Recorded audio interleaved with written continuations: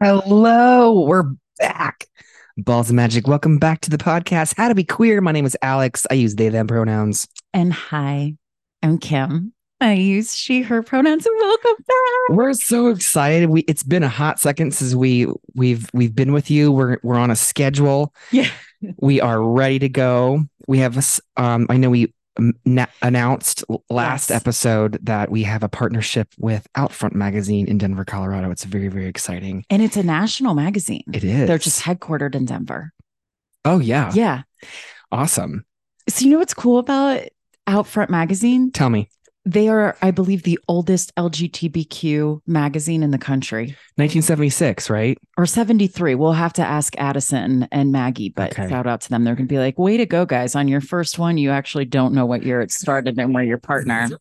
Listen, we're a super professional, highly produced podcast. We just bring kitchen table conversations about queerness, and we're just honest and authentic and messy. Good. So we're in a partnership with Outfront Magazine. They do have a new issue out right now, which I believe is about magic. This is the jam. Queer magic on issue on stands right now. And so if it is not at your local stand, you can always go to their website, Outfront Magazine, and have it delivered to your house, which is what we do. Click the button and say, yes, I want this magazine to come to my house.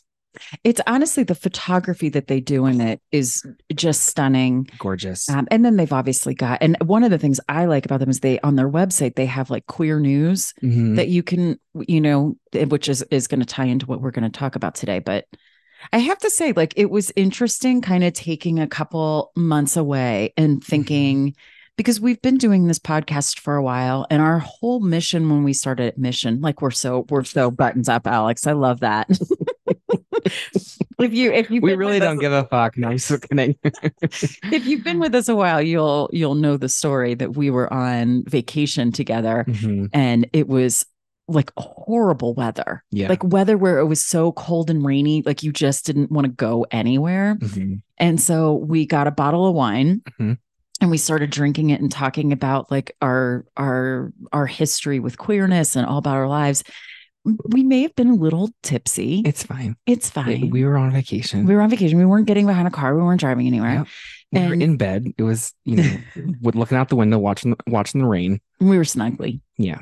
Watching TV. It was kind of, it was like, there wasn't a TV though, remember? That's right. Cause it was the magic place. Speaking of magic. It was the magic place where you like weren't allowed to have any electronics. Beautiful. And it had all the the springs. Regardless, we kind of looked at each other and we were like, I wonder what would be interesting to turn this into a podcast. And here we are, like almost 2.5 years later, where we've had thousands of you following us, writing us, listening to us. And we thought, I guess I kind of thought, I'm like, I don't know that we need to do this anymore. And then lo and behold, I made that statement and the universe kind of was like, what's wrong with you? Why would you think that? I know we are magic in motion. I think we have an interesting story. We do. For sure. And I will say, I don't talk, there's certain things that I don't feel that they're my story to share. And so I don't talk about them.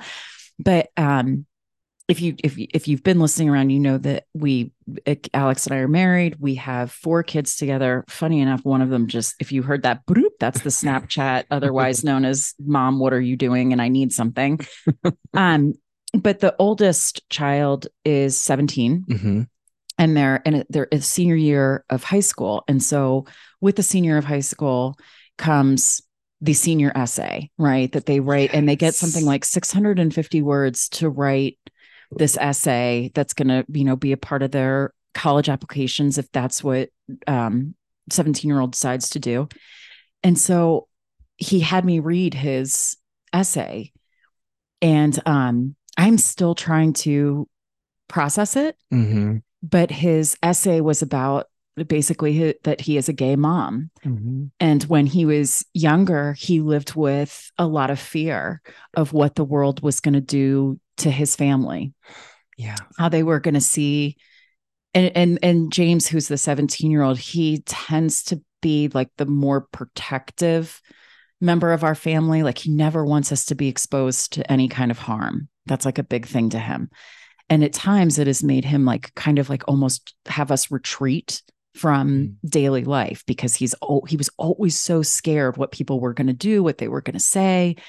And so his senior essay was about how it was really hard at first. He was like really sad that he had a gay mom. Yeah. And then as he's gotten older, he recognizes how proud he is that he has gay parents and that it has made him a more tolerant and inclusive and wonderful human being. It was weird reading it. I mean, I was so happy, but I mean, of course, it was hard to read that the beginning of his journey was sadness. Like, and you know, from an age of like, I just want to be like everybody else, you know, and to realize like, wow, my family is not like anybody else's. And then now that he's, you know, in this time of life where he's facing, I'm not going to live with my family probably anymore. Yeah. And realizing how, and his words was that just how wonderful his family is. Well, and how courageous and brave and vulnerable of him to write about that. And for you, I imagine it was like, yeah, I did it. I did it right. Like there's a little bit of like, I told my truth and now my kid is like even more expanded. Yeah. I mean, of course, there's a lot of, I think most people look at your kids at this age and because you are coming onto this, it's the senior year. It's a weird thing, right? Because you're kind of on this precipice of, are they ready to be off on their own? Yeah. Have I done all the things? And then they ask you weird questions like, you know, there was something random. He didn't like starting the dishwasher was like a challenge for him the other day. Yeah. I'm like, how sure, you know, the basic things that they don't know still. And then realizing that the things that matter for him, he has. Yeah. I don't think I'm the only person that's helped him get there, but I'm a big part of because he's with me, you know, all the time. And yeah, I feel like I've, you know, I always joke around. We're like peas and carrots. We go together. We've done his whole life together. And so I feel really proud of where we are. But then there's also this, it's surreal. Like at some point, I'm like, how did you go from a baby to this? Because it feels like it went by in a blink of an eye. But then I remember certain days and certain time periods, like, I don't know that I want to go back to seventh grader. Yeah. Like the middle school years are rough years. And then early high school, because boy, they just make stupid decisions sometimes. Yeah. But anyway, it was interesting to read that when you're the subject of someone's college essay. Let's hope he gets into a great college. I think he will. It makes me think of the, you know, the difference between our chosen gifts and then our acquired gifts. Yeah, like the ones that are just given to us because we are just who we are, and then the things that we choose. Okay, tell me more. Like queerness. You know, I think you're gifted with queerness. I mean, I didn't always see it that way. No, and I didn't either. And I think that's why, for lack of a better word, I struggled for so long. Is because I viewed it as something I needed to pull out of me. And no matter what I did or what I said or wherever I was, it followed me wherever I went. And I'm like, can you just leave me alone? And then finally being like, you know what? You're actually my best fucking friend. Oh, that's interesting. Because now I get to live free and authentic in a way that I'd never experienced before. You know, that really resonates with me. And I'm going to tie it all together here and why I'm talking about James, the 17-year-old.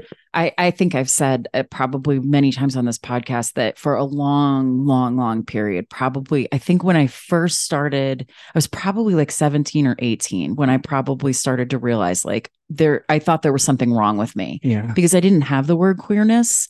I just had wrong. This is supposed to feel right and it doesn't feel right. It just everything feels wrong. There's something wrong with me. There's something wrong with me. And so I think I just wanted to, I've said, you know, if you would have handed me a knife and told me that I could have cut the queerness out of me, I would have done it. Yeah. I would have cut whatever part of my body apart not to feel the way that I felt. And it's been the large part of my adult life is unpacking and deprogramming that feeling of wrongness and recognizing that queerness is actually what makes me pretty fucking magical. Yeah. And I think what makes us sad and angry is that someone told us to feel that way about who we are. I don't know. Yeah. I mean, and in the or something. There were lots of institutions that told me it was wrong. There was lots of portrayal of gay people that told me it was wrong. My family, and obviously they don't feel this way now. My family thought it was wrong. The jokes, the innuendos, and also that. And I don't think I'm saying anything like necessarily new on this, but whenever someone listens, sometimes you just need to hear it again. I was born into a body that was not stereotypically the way that gay women were portrayed, right? Like I'm not masculine at all. I am a good softball and field hockey player. You are. You got a good arm. I can really throw a ball. Yeah, you put me to shame. I do. What do you always say? You can only push and pull things. You can't throw things. I push, pull, and lift things. That's all I do. I mean, you do those things really well, but I've seen you try to throw a ball. Oh, it's hilarious. I've never seen a more athletic person look more awkward. I don't even understand how you make it look that bad. And the ball doesn't even go anywhere. I'm like, how did you you have muscles for days? Like you have 0% body fat. And what did Juliet say the other day? You look like you have melons for biceps and you can't throw a ball. No, hey, sports specificity. I'm going to blame it on that. I had, but it's throwing. Yeah, throwing's a skill. Didn't work on that one. Okay. I did work on that one, but I don't even know where we were going. I lost track when I started talking about melons on your arms. You're not born into melons. Again, it's a highly produced professional podcast. That's why we're so popular. You were saying you were born into a body because you're not masculine looking. Yes, and that's what everybody thought of queerness, but instead I was born into this body that looked like you're the homecoming queen. I know, isn't that weird? It's really weird to think of that. I'm like, well, yes, but no. And sometimes I have people from high school that have found this podcast and they're so kind. I've gotten a lot of kind messages, for people being like, oh my gosh, I really love your podcast. And I'm like, I am terrified to go back to where I grew up. I am so scared I'm going to run into people and be like, aren't you gay? Yep. Yeah, kind of a big way. I was just too scared to tell anybody. You're here now. I am here now.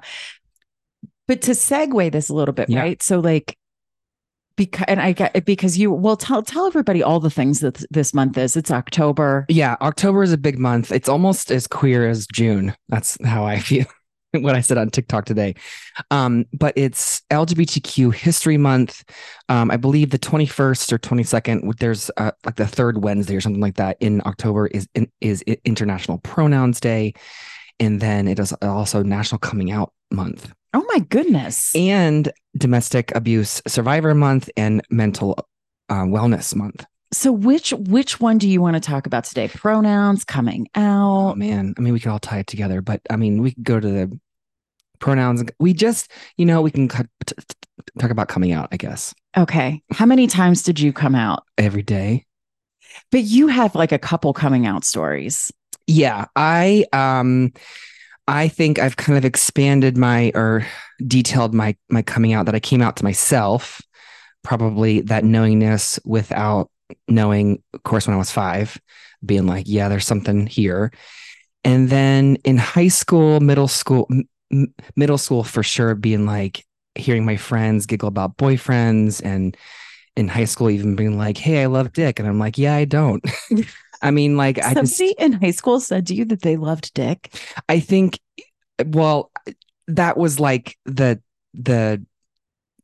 not specifically that, but just that was the sentiment, right? It was I just kept wondering, what is wrong with me? I don't love that at all, and I'm supposed to, and then I just thought, well, I guess I'm just a person that doesn't. I'm told myself I was straight, but I just don't like doing certain things, and that's okay. The things that we tell ourselves to try to make sense of what we don't know. So, and then once I left the house, once I went to college, my world really, because I think college obviously opens up a person's world in lots of ways, meeting all sorts of different people and being like, oh, okay. And then that's when my gender started to like bubble back up to the surface, like, hello, started performing in drag and came out as gay to my parents. How'd that go? My dad said he thought maybe one of my cousins was gay. And then I was like, all right, I don't know where that came from. And then you're talking about me, not my cousin. You know, the nervousness that was probably just like blurt something out. Yeah. Yeah. My love you, mom. But my mom also said, I don't want you to have a hard life. And my stepdad just completely said, no, you're not. Because your stepdad knows you better than you know yourself. Right. I said it was a phase. And so, yeah. And so at the time, like, you know, I was coming out of this place in my life where I was really trying to establish myself of like, this is who I am. And, you know, you've been told to trust adults your whole life. And then these adults tell you who to be and who you are. And I'm like, yeah, you know, they're right. I'm not that. And so I went back in the closet and then I came out again when I was 40. Like got language. I was like, you know what? Basically, like my spirit was kind of like, fuck all of you. I'm gonna not listen to any of you because you're actually causing a lot of harm to me and I'm hurting and I need to figure this out on my own. Yeah. And then you were, of course, the person who was like, go be you, Alex. And I was like, I love you.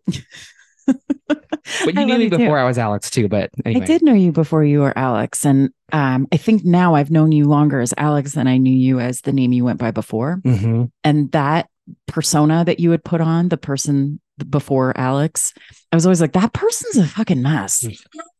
Pretty much. And I'm like, and then once you were like, no, like I'm going to be real with you and who I'm like, oh, I freaking adore this person. Yeah. And that was you the whole time. Yeah. I think I became a little bit obsessed with vulnerability. Like I have to just keep pulling. And I think athletics had a lot to do with that. Tell me more. That I trained my body in a way to feel pain that I somehow was able to then be emotionally vulnerable as well, even though there definitely been times where I have not been, but that's what was always the vision. Like I want to really put myself out there, even if I totally fuck everything up. I just want to find the truth. Yeah, I mean, we could do like 17,000 podcasts on just the vulnerability and perfectionism, and how those things, especially for queer folks, it hits different. I'll tell you a little bit about I've had multiple coming outs, like most queer people have, but one of them I don't actually talk about this one a lot, and Alex and I've been we've been going back and forth. Like, are we gonna trying to write and to basically journal what our experiences have been, and maybe someday it's going to be an accompaniment to this podcast, or who knows what it would be. But I struggle sometimes with sharing some of these stories, and so sometimes writing them is I can get exhausted by it because it is so vulnerable. But one of the first time I ever remember knowing what I was and saying what I was 19 years old. And it seems weird, like, oh my gosh, you didn't know until you were 19. And I'll be honest with you, it didn't even occur to me to say that it was queerness or gayness or lesbian or anything like that going on. I felt I had no representation of gay women or gay men or gay anything other than like this deviant sort of behavior, which I was like, well, I'm not deviant. Like, I'm a good kid. I just want some love. And so it wasn't until when I was in college, I had a friend, and this friend was, I mean, I would describe her almost as like, and I think she would have described herself this way. She was like a trisexual. Like she would try anything. And she was very free and open with her body, and she was an actress. You know, we might describe her as like a wild child, kind of persona. And she was involved with someone who was much older, a woman who was much older. And it's a little fucked up because the woman that she was involved with was in a position of power and authority over my friend. And so there's layers to that relationship where I was like, what, you're having sex with who? But it was two women having sex together. And when she started telling us the story, it was literally like I lit on fire. Yeah. And in a way where I'm like, I guess there's always that bit of like voyeurism or tabooness, but I'm like, oh my God. And it was like in a flash, everything kind of made sense. Yeah. And so, I told this friend basically, and she kind of looked at me and she was like, I'll never forget when she said this to me, because I told her, I said, I'm thinking a lot about women in sexual scenarios, right? Like that's what I'm thinking about. And I realize now when I was in intimate relationships with men, my mind was someplace else. Yeah. Which I feel really bad about, but I tried to be as kind, and I tried really, really hard to be hetero.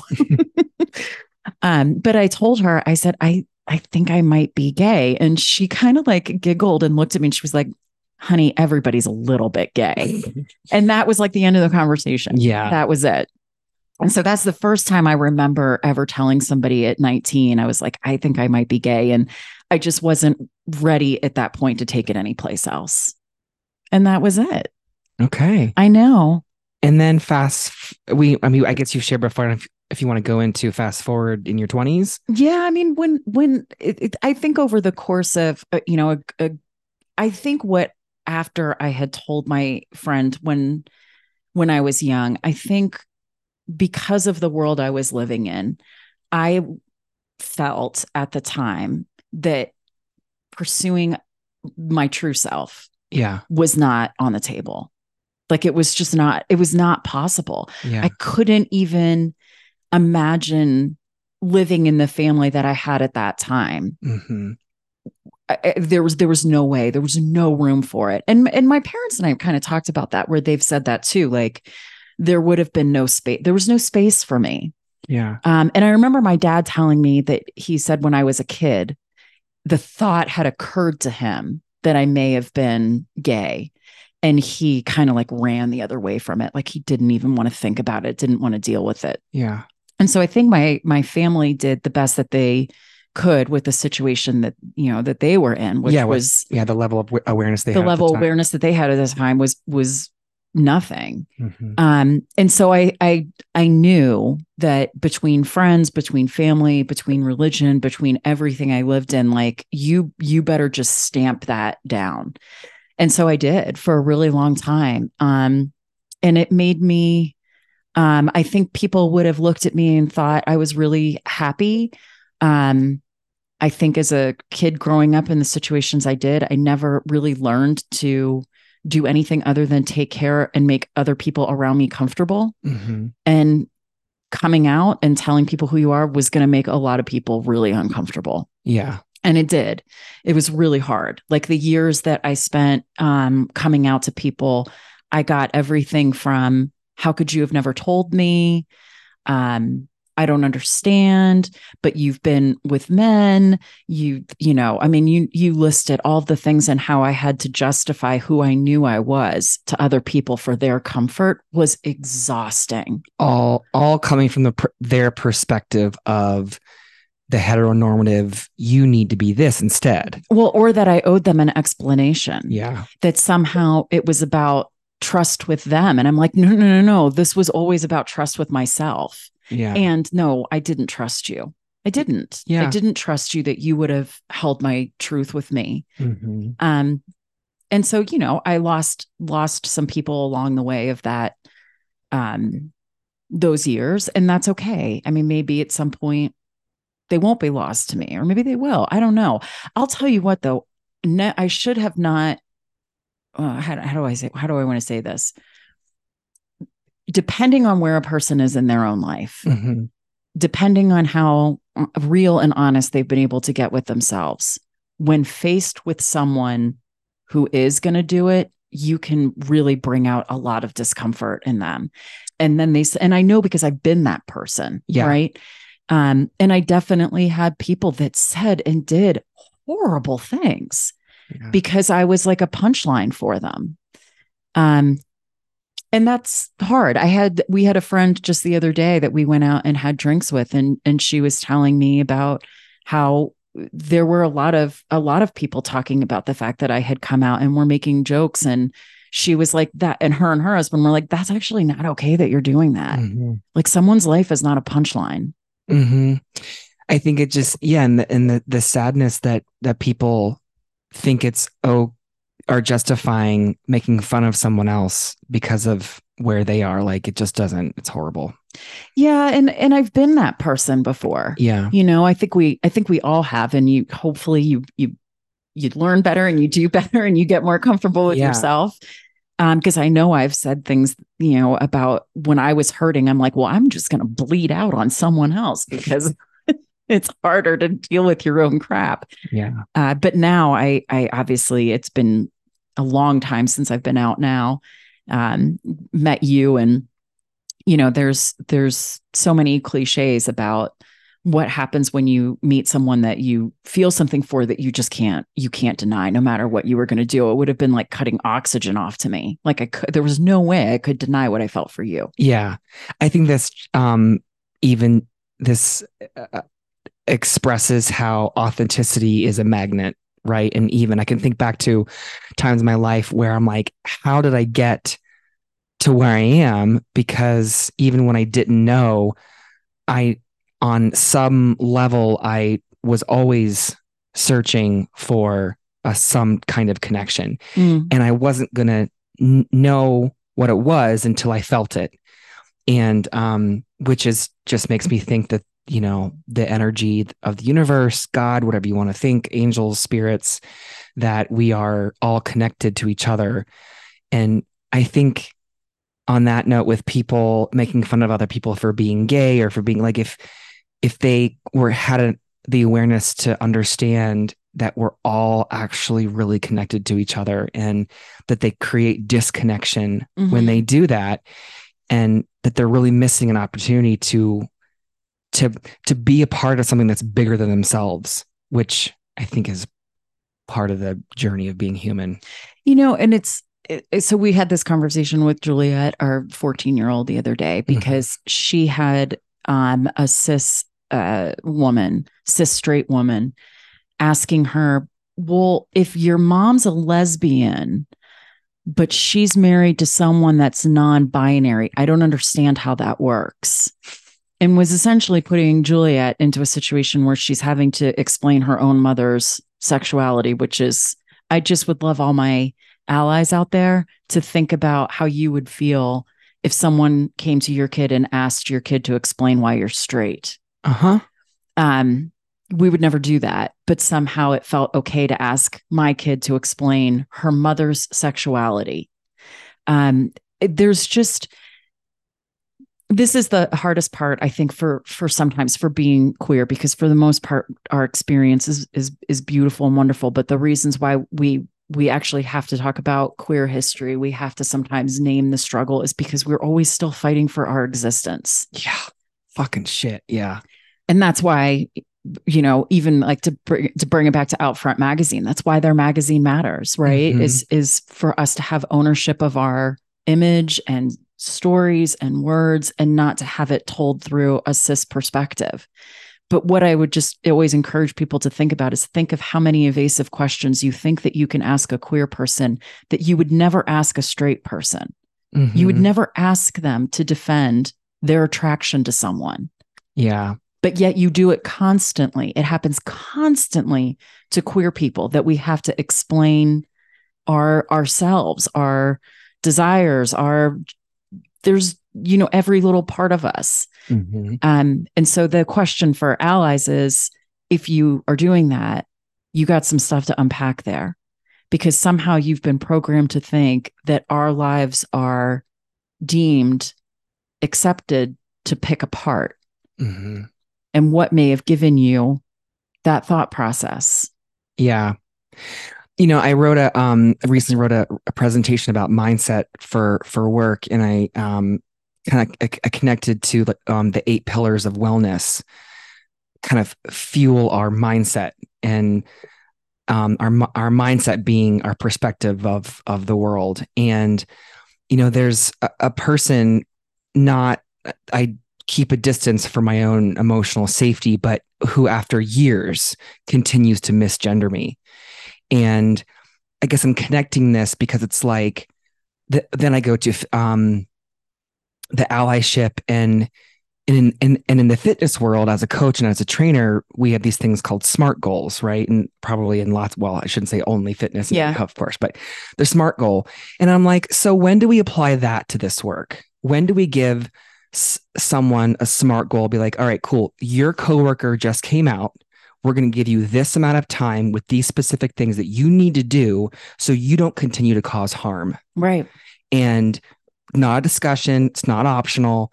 It's just, if you do it, cool. If you engage in it, great. If you don't, you're gone. Mm-hmm. And it gets in, I can see people are like, oh my God. I'm like, but this is, how many times do I have to correct someone? And then how long I shouldn't say, I mean, it's for all of us, or how long does it go before, because at this point, I don't even engage anymore. Right. I don't correct her. I avoid her. I don't engage with her, specifically because she has shown me she is not a safe person.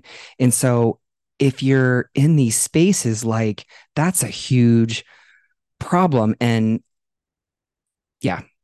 I think we'll talk about allyship just a little bit. And if you've been a longtime listener of this podcast, you will know that I talk about this a lot. Yeah. That there is a wheel of privilege and power. And in the center of that wheel is cisgender. Yeah. Now, typically it's going to be cisgender male, Yeah. white male, that is going to still have most of the power and privilege in there. White females, you're not far behind. Yeah. Cisgender, heteronormative, and there's lots of different things on the wheel of power and privilege, but essentially, like, those are like the color of your skin, your gender identity, and your straightness, right? Like, those are some of the big ones that are going to give you a lot of power and privilege. And it also gives you a shit ton of entitlement. Mm-hmm. Right? Because for the most part, because you hold that power and privilege, you don't have a ton of people that are going to check you, right? Because they're in a more vulnerable situation than you are. Yeah. That's why it's so important for people that are in those positions to do things like pronouns, to do things like centering of a queer experience, of respecting what that is. But the problem is not all, but a lot of people that are in that center of power and privilege, they are centered by or surrounded by other people that are in that center of power and privilege. Yeah.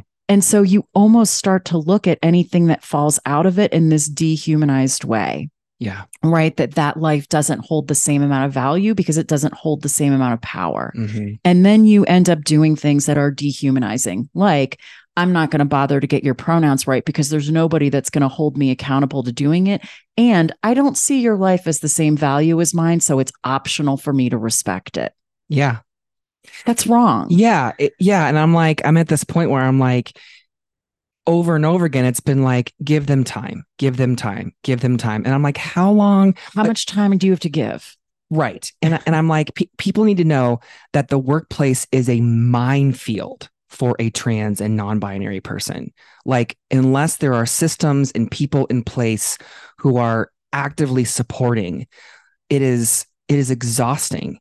And there's a reason why the turnover rate is really high. There's a reason why, trans people don't stay in jobs for very long. Like, it's not that it's because we covertly get pushed out and we're so exhausted explaining ourselves that we're like, I don't want to do this anymore.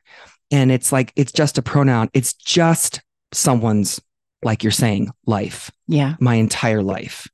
And saying, you don't matter. You actually don't matter to us. That's what it's really saying. Well, and it's also saying your life doesn't hold the same value as mine. So my comfort is more important than your existence. Mm-hmm. And that programming of classification of human beings you see throughout history. Like it's horrible what happens, but it's not unique to trans or non-binary identity, right? It happens especially with people of color. It happens with people of disability. It happens. I mean, you even think about, this was like one of the craziest things that I worked on over maybe this is about 2 years ago, but coverage of mass shootings. Okay. So there was the coverage that media did. We had a horrible mass shooting in Denver that was at a tattoo parlor. I think that's what you still call it, right? I think so. I hope I'm not calling it the wrong thing. I apologize if I am. And studio? I don't know. Yeah. I might be showing my Gen X age that I'm calling it a tattoo parlor. Like I feel like it's like a Western saloon, right? Like that doesn't sound right coming out of my mouth, but maybe it's right. Shop. A tattoo shop. Okay. Okay.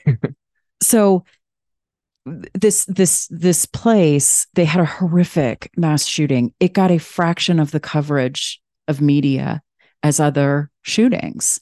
And it's because people have a tendency to see those with tattoos or piercings or any type of physical appearance that isn't going to clock as like white, straight, normal, that their bodies were worth less. Mm-hmm. And so they didn't get the same coverage. So it's that dehumanization and classification of the way that we physically show up in our bodies. It's everywhere. It just is worse for some bodies than others. Yeah. I mean, particularly if you're a Black trans woman, like, right. We need to stand in solidarity with our brothers and sisters in our queer community. Yeah. I mean, Black trans women, speaking of history, they are the ones that rocked out history. Yeah. So speaking of history, I think it was Christina, when she was on with us, had mentioned this book that she was reading, Great LGBTQ Speeches, Empowering Voices That Engage and Inspire, by Peter.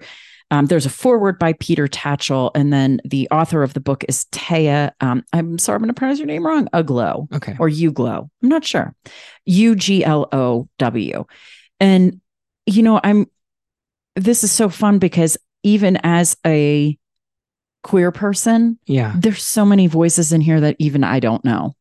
Yeah. Right. And so I highly recommend you go and get this book because it's also really pretty the way that it's done. Mm-hmm. But this was one of my favorite quotes by Sally Miller Gerhardt. To be a lesbian is to be identified not by men or by society made by men, but by me, by a woman. It's like, fuck yeah. Fuck yeah. Fuck yeah. Sally Miller Gerhardt, American academic sci-fi writer and gay rights activist. She was born in 1931 and sadly passed away in 2021. So yeah, grab that book. Great LGBTQ Speeches, Taya Uglow, Empowering Voices That Engage and Inspire. Yes.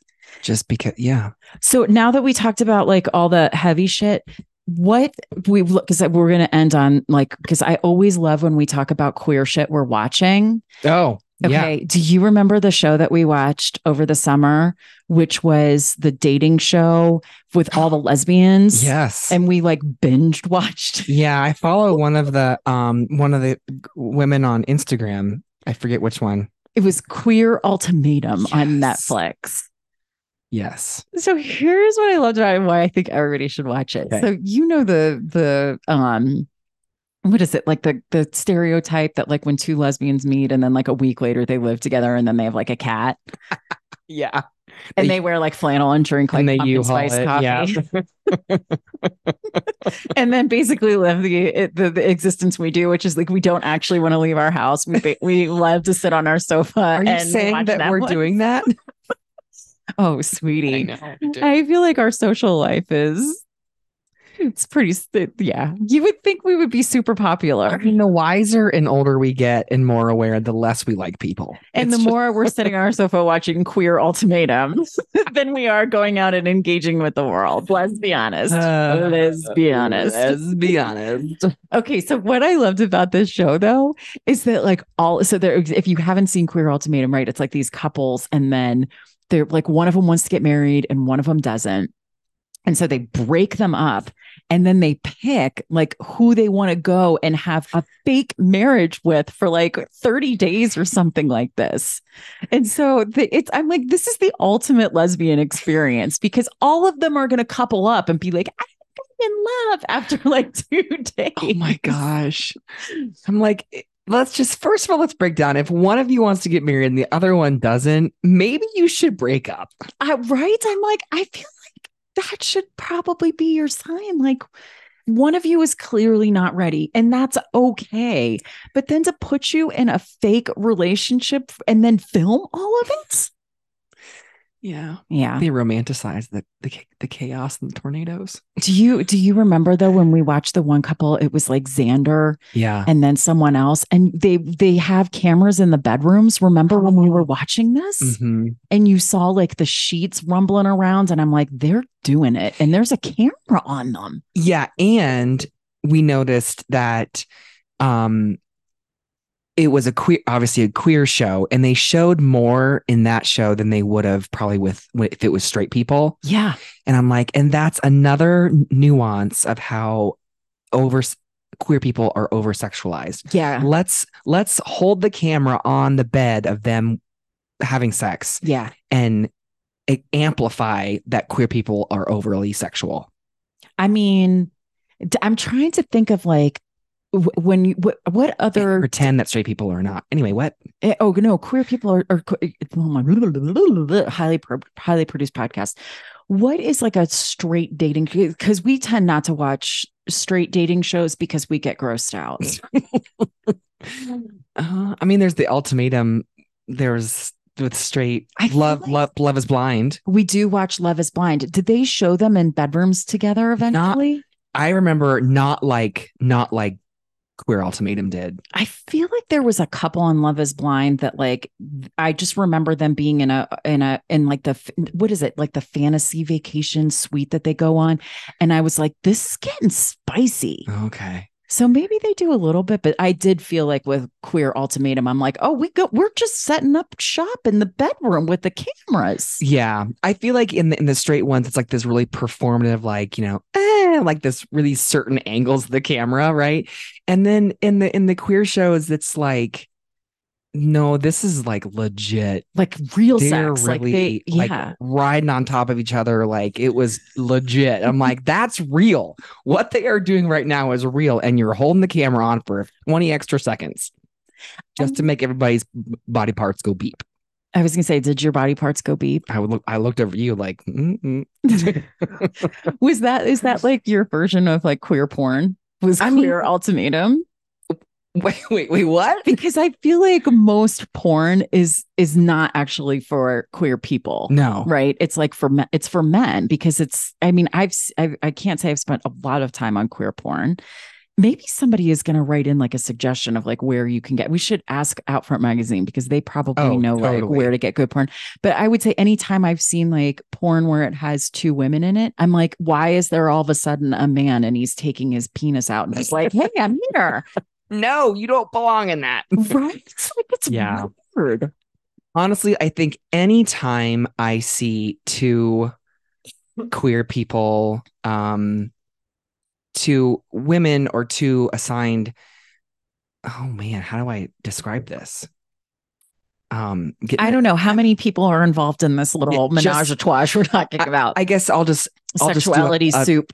Yeah, I'll just do like a blanket statement of like queerness. When I see queer people kissing, or it's like you just don't get to see it, and it's more like, oh cool, like I feel that way too, and you do get, for lack of a better word, aroused, but it's just because you don't really.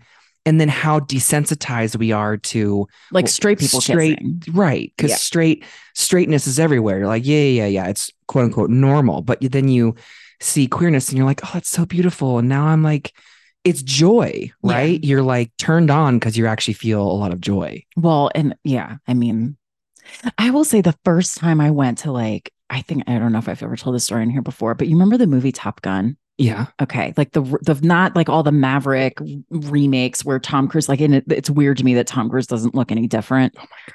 It's weird. That's a whole other issue. Oh, I wonder if like with Scientology, like there's some type of like body replacement alien thing going on with him. Cause I used to love him. And now I'm like, bruh, he's lost his mind and he looks a little weird to me. Did you ever see the interview with Matt Damon and when he was talking about working with Tom Cruise? No, but now I want to. I'm gonna get it wrong. I'm gonna get it like all the details wrong, but yeah. Basically he says they were doing this movie together and Matt goes, "Are you gonna, where's your stunt double?" Tom's like, "Oh no, I'm doing this myself."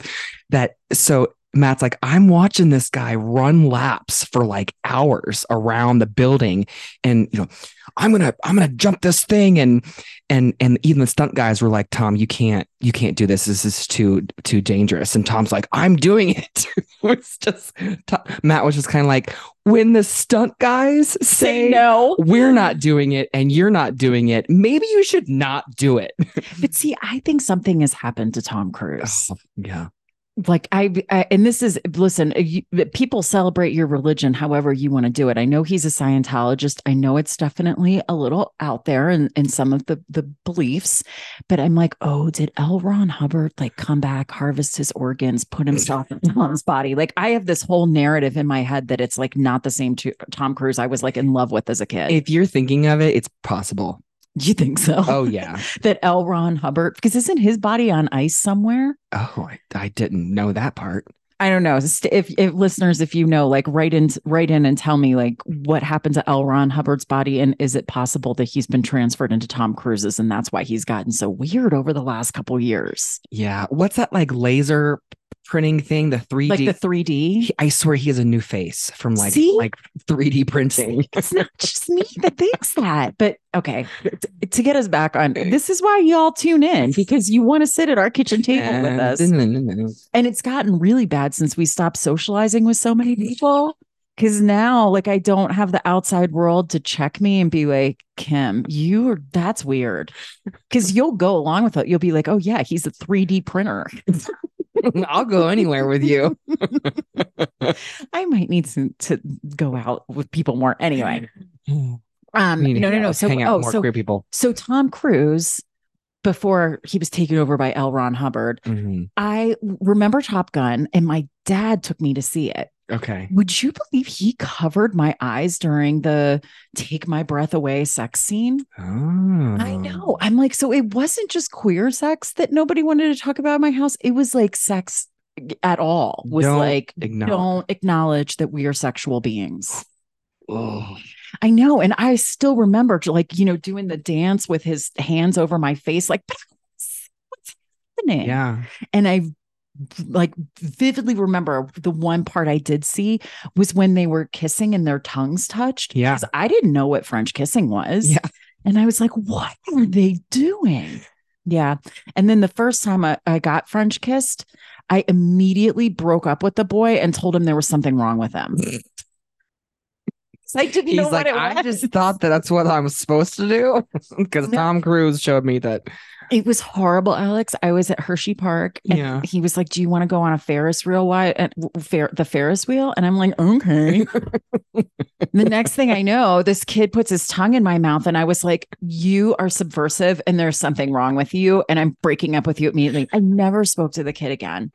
So I'm telling you, there's some kid like maybe still in central Pennsylvania. I still even remember his name. I'm not going to say it, but do you think he's still walking around like with like some trauma that like he doesn't know how to French kiss because the first girl he French kissed was like, you're a subversive. No, that's wrong what you just did. And I'm going to say I was like 13 or 14.